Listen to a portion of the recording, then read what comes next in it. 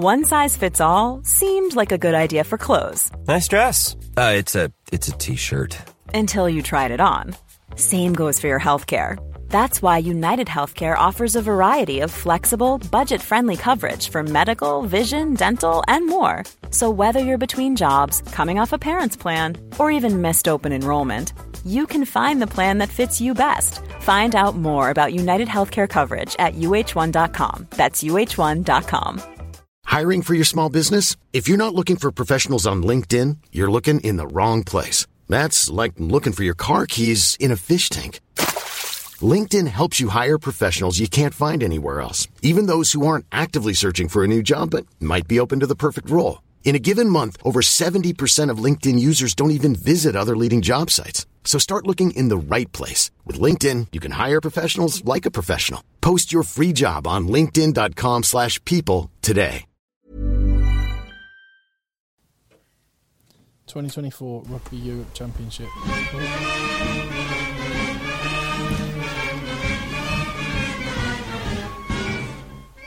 Hello, Egg Chasers. It's the Egg Chasers Rugby Podcast, a podcast about rugby that doesn't take itself or the game too seriously. Back in the rugby dungeon. Not talking about the World Cup on this one. We did that in the podcast, which is already in your feed. So hit subscribe and you get them all, and go and listen to that if you want some World Cup chat. But on this one, we're going to be talking about, more of a domestic issue. You just heard me at the start saying, Rugby Europe Championship fixtures. That's because I was so inspired by Portugal, just to quickly dovetail to the Rugby World Cup. I'm like, right, we've got to sort our Tier 2 tour out. However, have you seen the group, like the top group for Rugby Europe, or one of the groups for Rugby Europe Championship? Georgia, Germany, the Netherlands and Spain. Where's Portugal? I know. Where is Portugal? That's Group A, and Group B, Belgium, Poland, Portugal, Romania. Wow. So there will not be a Iberian game unless it happens in the knockouts. That's a bit rubbish, isn't it? Oh, well, anyway, more on that a bit later. Right, so... Yeah, so Talk H went down by 4 points to Widnes this weekend. I was dragged out of retirement. Much changed team. I love playing Widnes. I absolutely love playing Widnes. And we did remarkably well. I couldn't believe that we did so well with such a changed team. But stuck at it. And second half, Tim, we were 20. Mate, that's 2 defeats in a row, though. That's back-to-back defeats. It is back-to-back defeats. And we're not going to be as successful as we were last time. But I tell you what, it's a rebuilding job. There's no two ways about it. It's a rebuilding job. A young team with a journey in front of us. Do you know what? I'm so happy. I'm so happy about this. I was just looking at... you got the Marlow result? I've got the... I haven't got that Marlow result yet. Okay. I'm looking at your fixtures. Fourth. The fourth of... And I will be back in the UK. So the World Cup final finishes, and then the big game is the following weekend when it's Didsbury Toc H against Broughton Park. I don't know if I'll have finished full stop by then. You'll have to be playing that game. You'll have to play against Broughton Park. Yeah, I guess I will do. JB against Didsbury Toc H v Broughton Park. You've waited all this time to play Broughton Park. I know. You have to do it. I know. You have to play in that game. Yeah. Oh, God, I am hanging on grimly. I might do get me and Phil to come and do match reporting from that game. Yeah. Stream it. Yeah. It'd be a tough game because they've won 3 out of 4 in the new league. They beat Aspel this weekend. Aspel were... I mean, across the league, it looked like lots of people were missing players. Maybe it's a World Cup thing because a lot of people are at the World Cup. So, anyway, we did remarkably well. And the second half was pure scrums and lineouts, which is why we dragged ourselves back into the game. But ultimately, not enough. And Aylesbury lost by 2 points to the league leaders, Amersham and Chilton yesterday. Really? 22-26. I'm just trying to find out how Marlow got on. My boys. Probably lost. I'm not sure. I'll get back to you on that one shortly. What a rubbish fan. What a terrible fan. Right. What's been going on? Okay, so some important bits and pieces. Did you hear me and Phil talking about the letter to the RFU? I did. Right. So the letter to the RFU went out, and Tom Aloob, who is the chairman of the RFU, I mean, the guy is so... Oh, no, hold on. Do you know what? I'm going to stop you, and we have to set the context for this. Jersey have gone bust. Yes. We're going to get to that. We are going to get to that, but I just want to headline that. Did we talk about that last week? No. Did we not? Let's just start there then. So we've got to start there because that's really, really sad. and they are the champions of the Championship. 3 Premiership sides go bust last year. Bill Sweeney and Tom O'Loob, as you say, have been saying a new game. What's it called? Well, it's a GPG. So GPG, game partnership, partner performance, something. Anyway, a new deal for professional rugby, which the much talked about Premiership and Premiership 2. And as you talked about with that letter before, that some councillors have an issue with the fact the funding has gone up, despite the number of teams going down, and despite the financial mismanagement at the RFU, the money for Premiership teams has gone up. Meanwhile, just to set it into context, the funding of Championship clubs has gone from £500,000 per year to £150,000 per year in the last 4 years. Yes. So the Championship clubs understandably feel a bit scorned, and bearing in mind the RFU have no responsibility to Premiership clubs because it's a separate entity. Mm-hmm. They have responsibility and governance of Championship clubs who fall under their remit. That is their competition, and they've slashed the funding, and they've been talking about this new deal, but nothing has been coming, and Bill Sweeney's been going, yeah, it's coming, but finally the financial backing of Jersey, part of which was the council and the local government there, have just said, look, we can't keep waiting. There's no certainty. We've got nothing beyond this season, so we are pulling the plug. Yeah. So, here, do you want a typically controversial view on this, Tim? Well, there's 2 controversial views. Okay. So one is, and I'll just touch on this briefly, that the fact that Jersey went under now was as much of a plan as anything else to put pressure on the RFU, which I find hard to believe. I don't think you sacrifice your staff, but the theory is that they go under now, and they can stomach the points loss, and they can also reform, and it's going to be Prem 2 anyway. They should join the French system. Well, it might be easier for them. So that was the first thing, but we can discount that for now. Here's the one which will really ruffle some feathers. Marlow won, by the way. Yes. Great win against Grasshoppers. Anyway, continue. Yeah. Here's one which will really ruffle some feathers. Depending on how you slice and dice these numbers and the timeframes of when the announcement was made, the Championship seems to be sacrificed at the altar for women's rugby. So there is a zero-sum game element of this, isn't there? There absolutely is. There is only a finite amount of money. Finite amount of money, and like I say, $500,000 down to 150,000 is what the Championship clubs, that they've had their funding slashed and then slashed again over the last 4 years. And at the same time that their money has nosedived, the funding of the women's game has gone up by probably not an incomparable amount. Well, let me give you the numbers. So RFU cut Championship funding by $3 million in 20/21, and then in the 2025 facility improvement found in the 2025 facility improvement fund, $7 million over 4 years, which basically like overlaps. There's $220 million invested into the Premier 15s over 10 years. I mean, this product isn't going to make... What? Sorry. Annual report, page 17, $220 million to be invested into Premier 15s over 10 years. £220 million. Yes, that's correct. Hey, don't worry, the women's game is thriving. So whatever else is happening, just remember that phrase: the women's game is thriving. No, you see, I've got no problem. Thriving, I've got no problem with funding to some level, but hold on a minute. So that's £22 million per year. Well, that's how it would read, right? I mean, that's literally how it. It might be on a staggered thing, and they're going to increase it. But 2022 annual report. Let's get this page. Oh 17, my goodness! And it is there. Right for you now. So, just to put that in context, that means every year the Women's Premier 15s would be getting 10 times the amount of funding which Championship clubs are getting. Yeah, well, I don't know how they've come to this number, right? It can't possibly be right, because it can't be right. But, yep, here we go. In June 2022, the board committed to a 10-year strategy to transform the league into the most competitive, progressive and sustainable. Why is it more sustainable than the Premiership? And sustainable on what metric? But why? But it's like we've spent 220 million quid. So, and then after 10 years, it's like, how are you going to bridge that 220 million gap for the following 10 years? Well, it's a good question, Tim Crocker. It's a good question. A new operating company will manage the league from season 23-24, now, with up to 220 million to be invested, spent, in the professional women's game over the next decade. So, yeah, you're right. I mean, that's 22 million a year. Well, that's 22 million a year. And let me just, again, Championship clubs get £150,000 per year from the RFU funding now, down from what was $500,000, meaning the total spend on Championship budgets is 2.1 million in total, versus what it was, which is 500 times by, Phil could do this so much quicker, 7 million.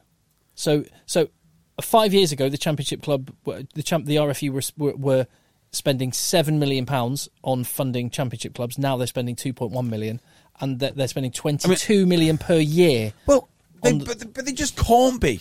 I mean, they just can't be spending 22 million a year. Where's that data from? Where's that number from? The RFU report, the actual RFU report. It is page 17 of the annual report 2022.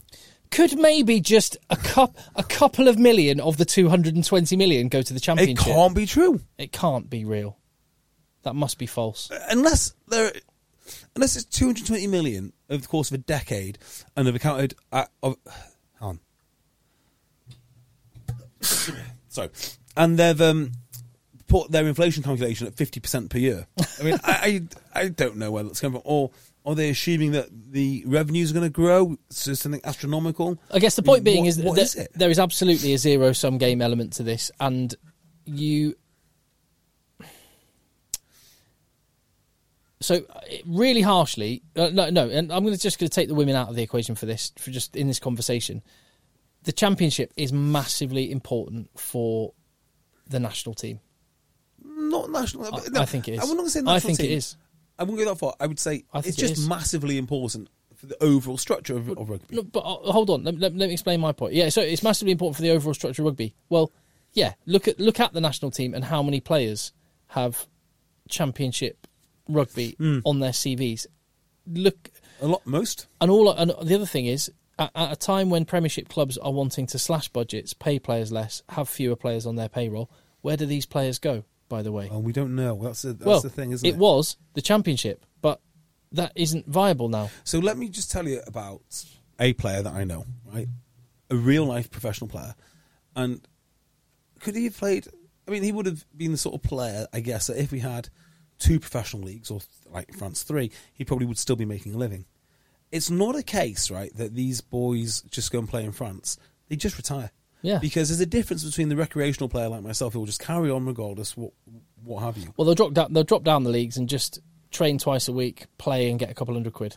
Yeah, but they're not professional rugby players. No. And as soon as you're out of that professional environment, if you're out of the professional game for, say, a couple of years, you're not getting back into it. You're not doing your front squats and your bench press and your conditioning every day like you would as a pro. So it's unlikely you're going to be able to reach the levels that the pros require should you be needed to go back up the levels again. So, yeah, I was going to give that example of a player who's sort of gone... Yeah, he's coming to the end of his full-time career. I was just immediately on, right, well, in that case, I'm going to go to Nat 2. Sorry, not Nat 1. Nat 2 doesn't exist now. Yeah. And that's just what they do. And they're no longer then suitable, really, for Championship. And if they're no longer suitable for Championship, they're no longer suitable for Premiership. So that's the way of the world. We will actually lose players. They won't just move clubs. We will lose players because they'll stop playing. So that's that. So I agree. I wouldn't go say it directly translates to the national team, but it's kind of like a food chain. You know, if you remove the insects, then eventually the apex predator will get affected, and that's what they're doing. Quite that, and that's basically the context here. I'm not saying there's a direct relationship. But anyway, a club, despite the many warnings of Simon Halliday, who was brought in to oversee and represent the Championship clubs. He's been warning and has shown the letters that he's written to the RFU several times to say the lack of clarity on this is causing significant issues for the financial backing of these clubs. You're going to run into problems unless you solve this. Yeah, and evidently, Bill Sweeney and Tom Elube have ignored that, and another club has gone to the wall, which is... Yeah. So the point you make there, you can see that in financial markets. Financial markets love good news. They can deal with bad news. What they can't deal with is uncertainty. So if you put uncertainty into a market, you lose value. That's exactly what's happened here. The RFU have not got a good enough grasp of any aspect of the sport, and that does create uncertainty. And if they just said, look, there's no more funding forever, you could say, yeah, that's terrible, but at least we can plan around it. I mean, at least we know what we're dealing with here. We can set our budgets, we can make stuff redundant. But if you're like, well, there might be a deal and there might not be, and Jersey are geared up potentially for a deal, and it doesn't come, and it doesn't come, and what the RFU is saying is that we've got a great new thing that's coming. Yeah, it's just next week, and then next week comes. No, just a couple more weeks. It's going to be amazing. Yeah, and this is the worst thing you can do. Yeah, but everyone knows it can't be amazing because we all know what the finances are. So it can't be amazing, and I guess there should be a little bit more awareness. So to the RFU council meeting, right? Okay, so there was a letter that you and Phil have referenced on a previous podcast. Yeah, so that letter basically says it's got three different parts of it. One is financial, which we read out in detail, and it sort of blows a hole in my theory, which is that professional rugby will be dead in 5 years, because it mentions there's going to be 9 years worth of losses. So it must go on for 9 years rather than 5 years. So, there's that. There is a governance issue, and there is something else, which sadly has escaped my mind. Right?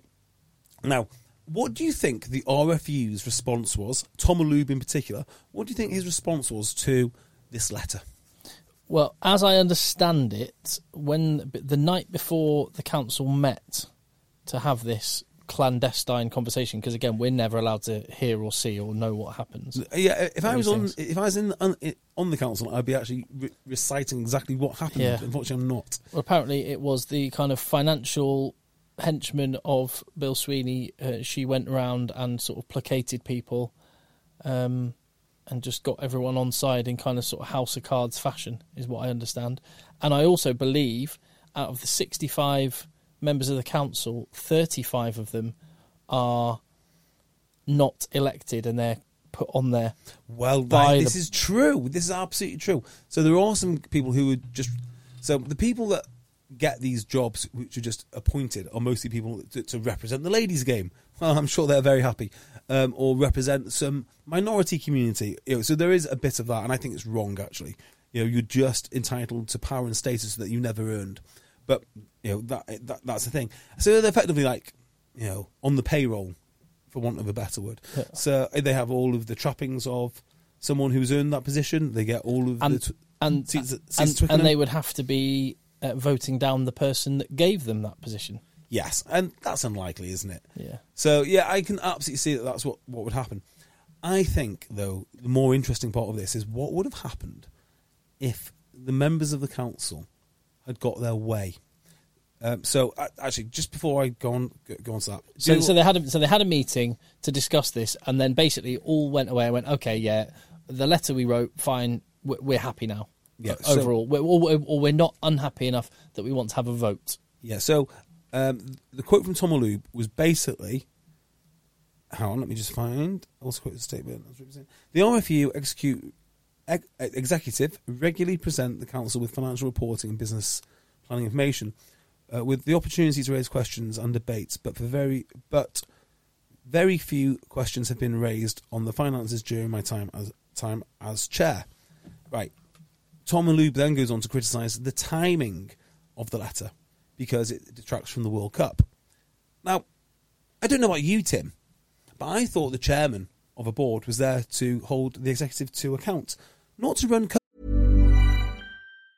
Quality sleep is essential. That's why the Sleep Number Smart Bed is designed for your ever-evolving sleep needs. Need a bed that's firmer or softer on either side? Helps you sleep at a comfortable temperature? Sleep Number Smart Beds let you individualize your comfort, so you sleep better together. J.D. Power ranks Sleep Number number 1 in customer satisfaction with mattresses purchased in-store. And now, save 50% on the Sleep Number Limited Edition Smart Bed for a limited time. For J.D. Power 2023 award information, visit jdpower.com/awards. Only at a Sleep Number store or sleepnumber.com.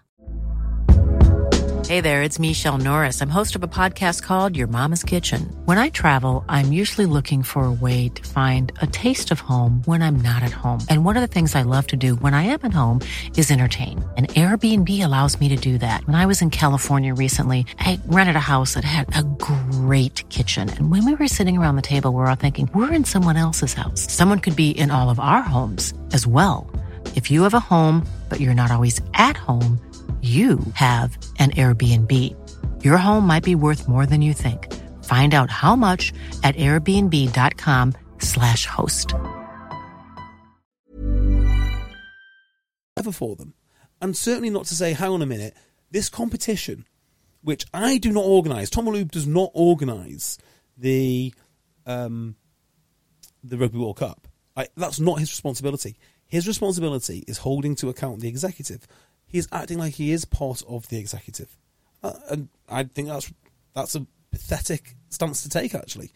You know, he's saying that, well, we have given him information in the past and they've not asked questions now. So what, Tom?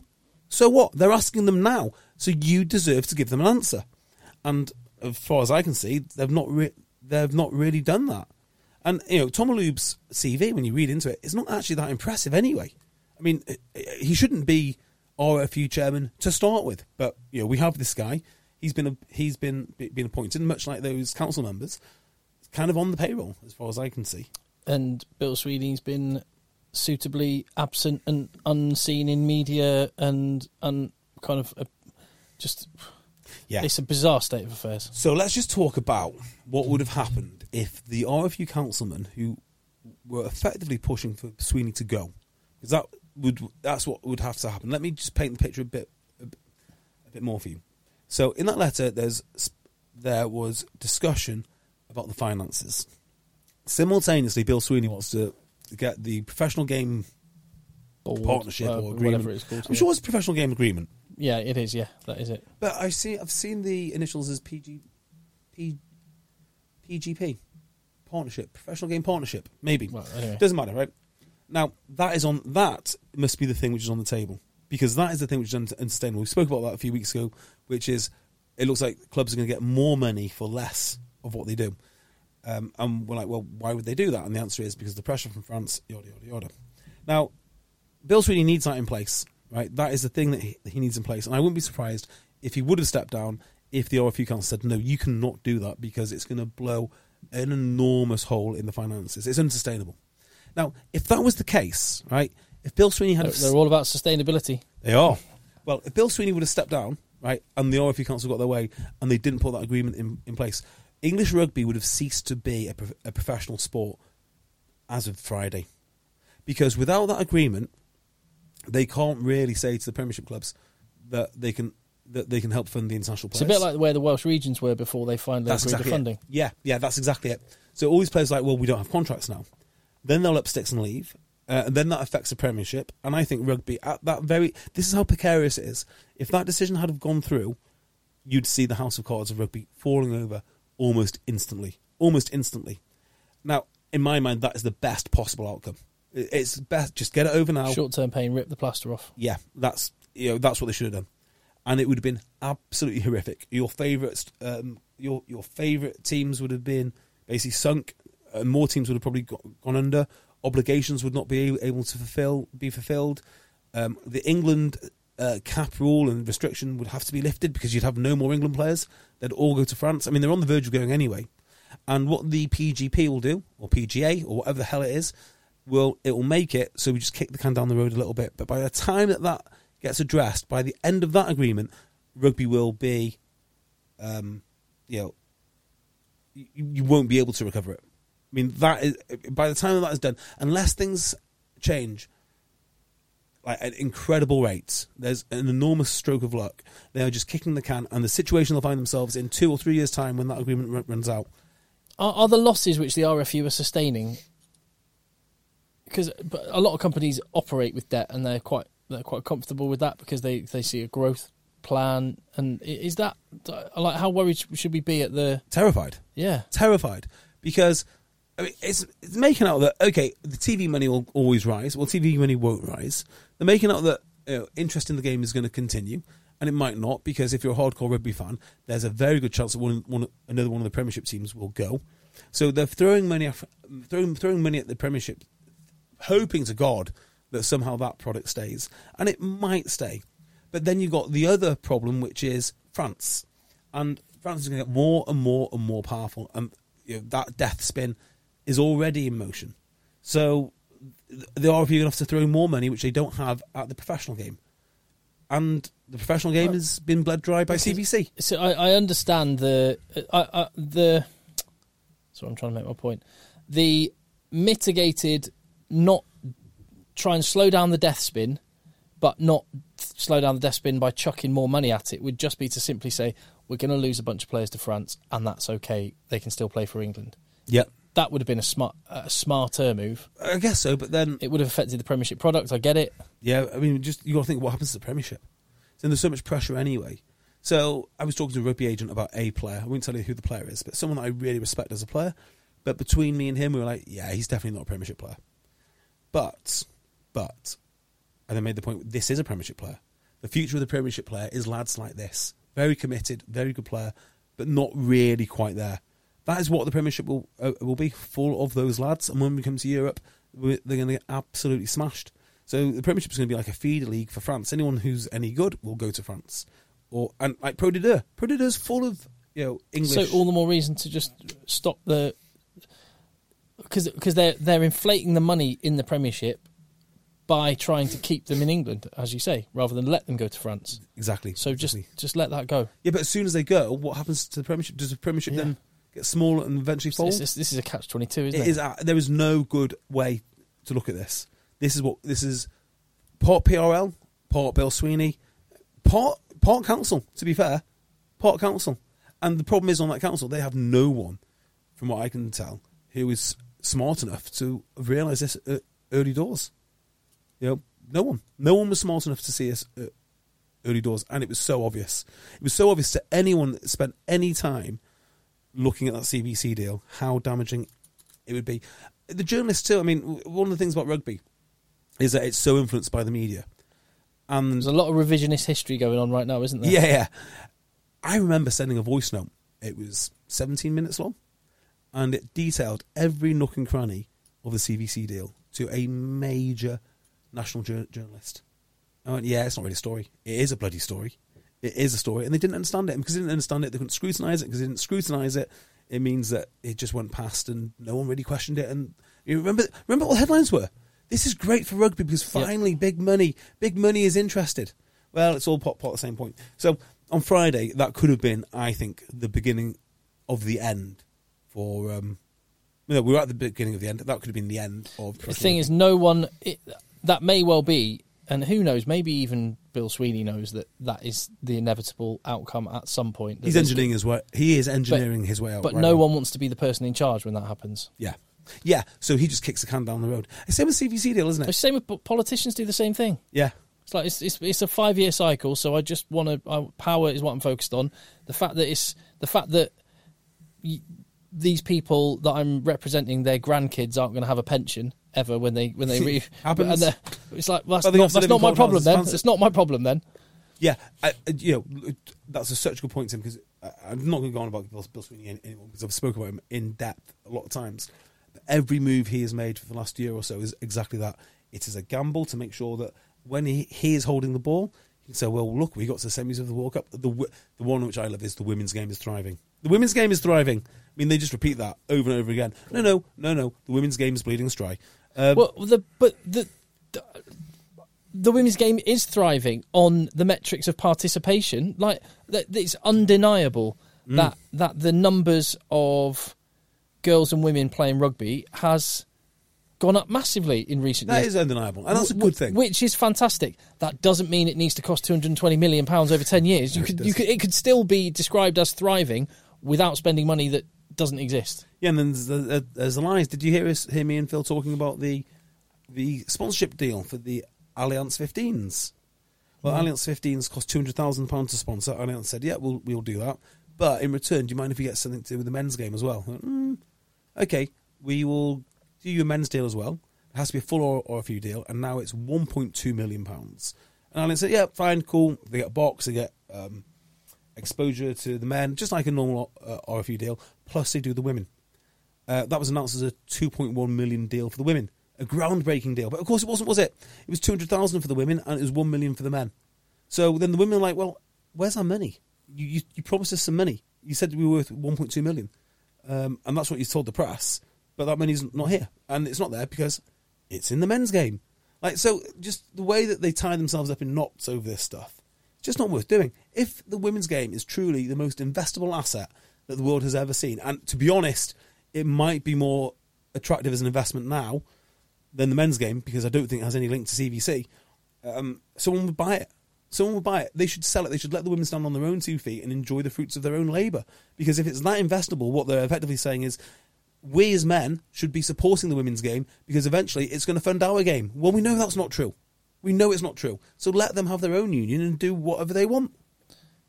Forge their own way. Yeah, it shouldn't be part of a zero-sum conversation. It should, should be, again, come back to that word. Let's let it be sustainable. And because at whatever level that is, that'd be fantastic. Why are the women having a Lions team? It makes no sense. Why would you look at the broken men's game and go, this is what the women need? You know, it's not an anti-woman. It's not an anti-women's game rant, as some people will describe it. It's actually what is best for women's game, and nobody in their right mind can look at what's happening in the men's game and go, yes, we want that. That is the model for our success. No, it's not. Build your own thing, and you'll probably be more successful. But don't rely on handouts from one of the least successful sports and one of the least commercially aware sports that the world has ever seen. Don't do that. This is one of the big frustrations I have with rugby, is that actually there's so little preventing blue sky thinking, for want of a better phrase. Like, there's nothing to stop anyone having a blank bit of paper and going, right, how could this look? Yeah. But the inability to, it's like a massive tanker, it takes forever to turn around, but there's not even anyone trying to change course. No. And they're so committed and addicted to certain corporate money, and certain corporate money comes with certain corporate values, that they have to do things which are not in the best interest of the game. And their mandate is to do what is best for the game, not what is best for their corporate partners, not what is best for Bill Sweeney. Mm-hmm. That's why we're lumbered with all of this stuff. I mean, anyone with any seriousness would be embracing rugby for what it is, and not this nonsense about values and family. They do in France. Let me tell you, they do in France. I was chatting with someone about this the other day. So, outside the stadium in Marseille, there's a shopping centre. It's a little shopping area, and it had a big mural on the wall, and it had these cartoon rugby players, and it just said Les Rugby Men. Yeah, it just said that. I was like, and I looked at it and went, that would never happen in the UK. And what's more is, and it's quite revealing, that Frenchman said this to me. He said, well, there is no such phrase in French as rugby player. The word to describe a rugby player is rugby man. Oh, wow. I know. Now, that's not to say, like I say, I want as many girls and women to play it as possible. That's not my point. I'm not trying to make this a male versus women thing. My point being, and, you know, actually, the French language is incredibly, the whole language is gendered. Yeah. Although there's moves to remove that. There's masculine and feminine just inherently within the French language, and always has been. And maybe that's a part of it. Within the language, they kind of, and women play rugby in France, and I hope as many as want to find it and enjoy it and get what they can out of it. That's fantastic. My point is, they aren't shy to say things like, rugby man. Rugby man is a thing. There's a certain type of man who plays rugby and a certain type of man who doesn't play rugby, and that's okay. I had a text exchange, but not a conversation with somebody on the RFU Youth Council. I don't know how young she was, but she was like, she's playing senior rugby, and I think it's like under 21s or under. And she decided, she did that passive aggressive thing of saying, like, your language is surprising. You make it sound like it's not a game for everyone. It's like, well, it's not a game for everyone, is it? Like, you're never going to play men's rugby. I'm never going to play women's rugby. It's not a game for everyone. Like, it's just not. You play a game with the same laws, should you want, but it's not the same game. To think it is the same game is absolutely ludicrous. So anyway, so that was the RFU council meeting. They've kept Bill Sweeney on, which means that the professional game agreement will go ahead. And depending on which way you look at it, this could be the least worst outcome or the worst outcome. And the least worst outcome would be you kick the can down the road and something remarkable happens, which we have not foreseen. I hope that's the case. I don't think it will. Don't think What's the time horizon on this? Do you think then? Well, that's a good question. That's a great question, because the time horizon would be dependent on many things. It'd be dependent on Premiership clubs sustaining themselves, because going from 11 to 10 is not a disaster, but going from 10 to 9 is an utter disaster. So they're going to need all those clubs. The next nearest club that could probably step into the Premiership would have been, well, they don't exist anymore, so that's that gone. Ealing, Doncaster. Doncaster just had a meeting, haven't they, with all of Yorkshire to see if they can get like some Yorkshire Super Region. Best of luck to them. And then that depends if the Premiership brand is strong enough. Are people going to still watch it with only 10 teams? If the answer is yes, and they can still generate money from central revenue equivalent to what they used to have, then that might work. Maybe the grounds get fuller. That might work. But if one of those points of failure come to fruition, then this partnership won't work. The whole thing will fail. So how long will it last? I mean, I guess it'll last 4 years, and then when it has to be redone, that's going to be reliant on how much money does the RFU have. And I don't see there being much of a chance of them being able to afford it at all. At all. I suspect they'll try and squeeze some more games out of the England team, dilute the brand a bit. I mean, there's certain levers that they can pull, but it's not promising. So my 5-year prediction looks naively long-term now. I'd say it's more like 3 years. I'd love to see where we are in like 3 years' time. What the league looks like, how many players are still there. Who knows? But we've sold a lot of the family silver to CVC in terms of the Six Nations, and that is the thing which made everything part of the new game deal is, I noticed, one of the conditions of the new game deal is that CVC don't take any money out for a period of time. Well, I don't think that's their decision, is it? No, but I'm assuming that CVC have maybe agreed to that. Absolutely not.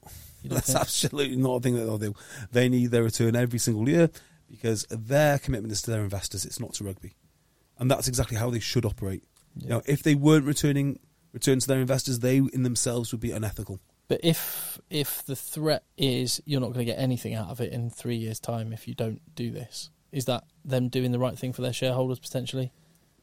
Well, it's not the shareholders; it's the people who have holdings within the Series 7 fund, which is their customers then.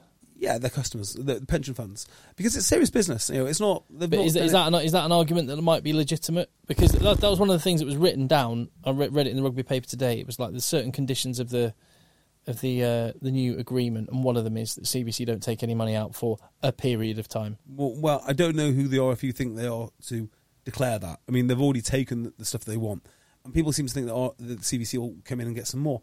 That wouldn't work for them. They're not in it to buy all of rugby. They couldn't. They desperately don't want all of rugby. They want some of the profits from rugby, and they want none of the expense. So if they owned it all, they'd get the expense, and they don't want that. So I mean, maybe there's some sort of lip service that we won't sell any more to CVC, but that's no use to anyone. Damage has been done, and the fact that CVC won't buy any more of it, in the same way that there's no one to buy Wasps and Worcester and London Irish. So you don't need to believe me on this. You can see the evidence that the CVC deal makes clubs completely untenable as a proposition to new owners. The evidence is there. You got three of the grandest clubs in England. Nobody wanted them. Well, do you know for £1? Do you know what the good thing about the internet is? That there are copies of every newspaper issue, article, every rugby magazine, every podcast, every radio show, and honestly, this was the only place where the warning shots were fired when that CVC deal was done. This was not an exaggeration. This was the only place. Yeah, because you have to ask. I mean, flag this up. The only question you have to ask is, if no one's making money out of this anyway, how do you make money out of it? The idea was they were just cleverer than everyone else, and they were actually. They were much cleverer than everyone else. The way they structured this this deal. The CVC people that structured that deal were very clever. That's exactly what I mean. They're much cleverer than the people that they sold the deal to.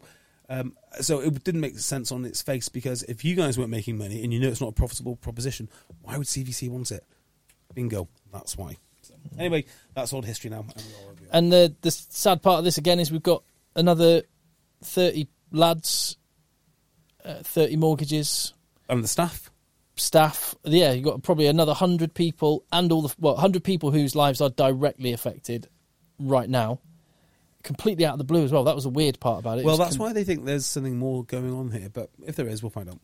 But yeah, all those people directly affected, the fans affected, the championship, and the lack of income for those championship clubs whose funding's already been slashed. Two fewer fixtures. Maybe they won't be so bothered about the away fixture, which is quite costly. But certainly the home fixture, they've just had that blown out of their budget. And that's 30 players that are going to have to find a club. So the dilution has happened again of the player pool, which is going to drive everybody's wages down even more. Yeah, you're absolutely right. Mess. Mess. Not good. So Bill Sweeney lives to fight another day. He will exit this job within the year, I think. Yeah, surely. He must do. Surely. He must do. Then whoever else picks it up, I mean, they've got one hell of a fight on their hands. And the best thing to do is trash it all and start again. Well, finish off Bill Sweeney's work, I guess. Contact chasers@gmail.com. Tell us what you think, and we'll see you on the next one. Let the Hold your horses, Tim Cocker. Let's just tease the Patreon. We've got a Patreon coming up. Oh, yes. And we're going to be talking about Squid Rugby and a Twitter thread. And the reason this is important is because it brings up a lot of questions that broadcasters need to answer. Broadcasters need to answer, and I would say rights holders need to answer. And how do they deal with spreading the game in the future? Because I think it's a fascinating and in some ways very unfair description of Squid Rugby. But some things are very fair. And I think, you'll enjoy it, Tim, because you have a lot to say about these things. So that's on the Patreon podcast this week. All right. Patreon.com/Eggchasers for extra content like that, and to support the to support the pod. Appreciate it. Let the boys play. Planning for your next trip? Elevate your travel style with Quince. Quince has all the jet-setting essentials you'll want for your next getaway, like European linen, premium luggage options, buttery soft Italian leather bags, and so much more. And is all priced at 50 to 80% less than similar brands. Plus, Quince only works with factories that use safe and ethical manufacturing practices. Pack your bags with high-quality essentials you'll be wearing for vacations to come with Quince. Go to quince.com/pack for free shipping and 365-day returns.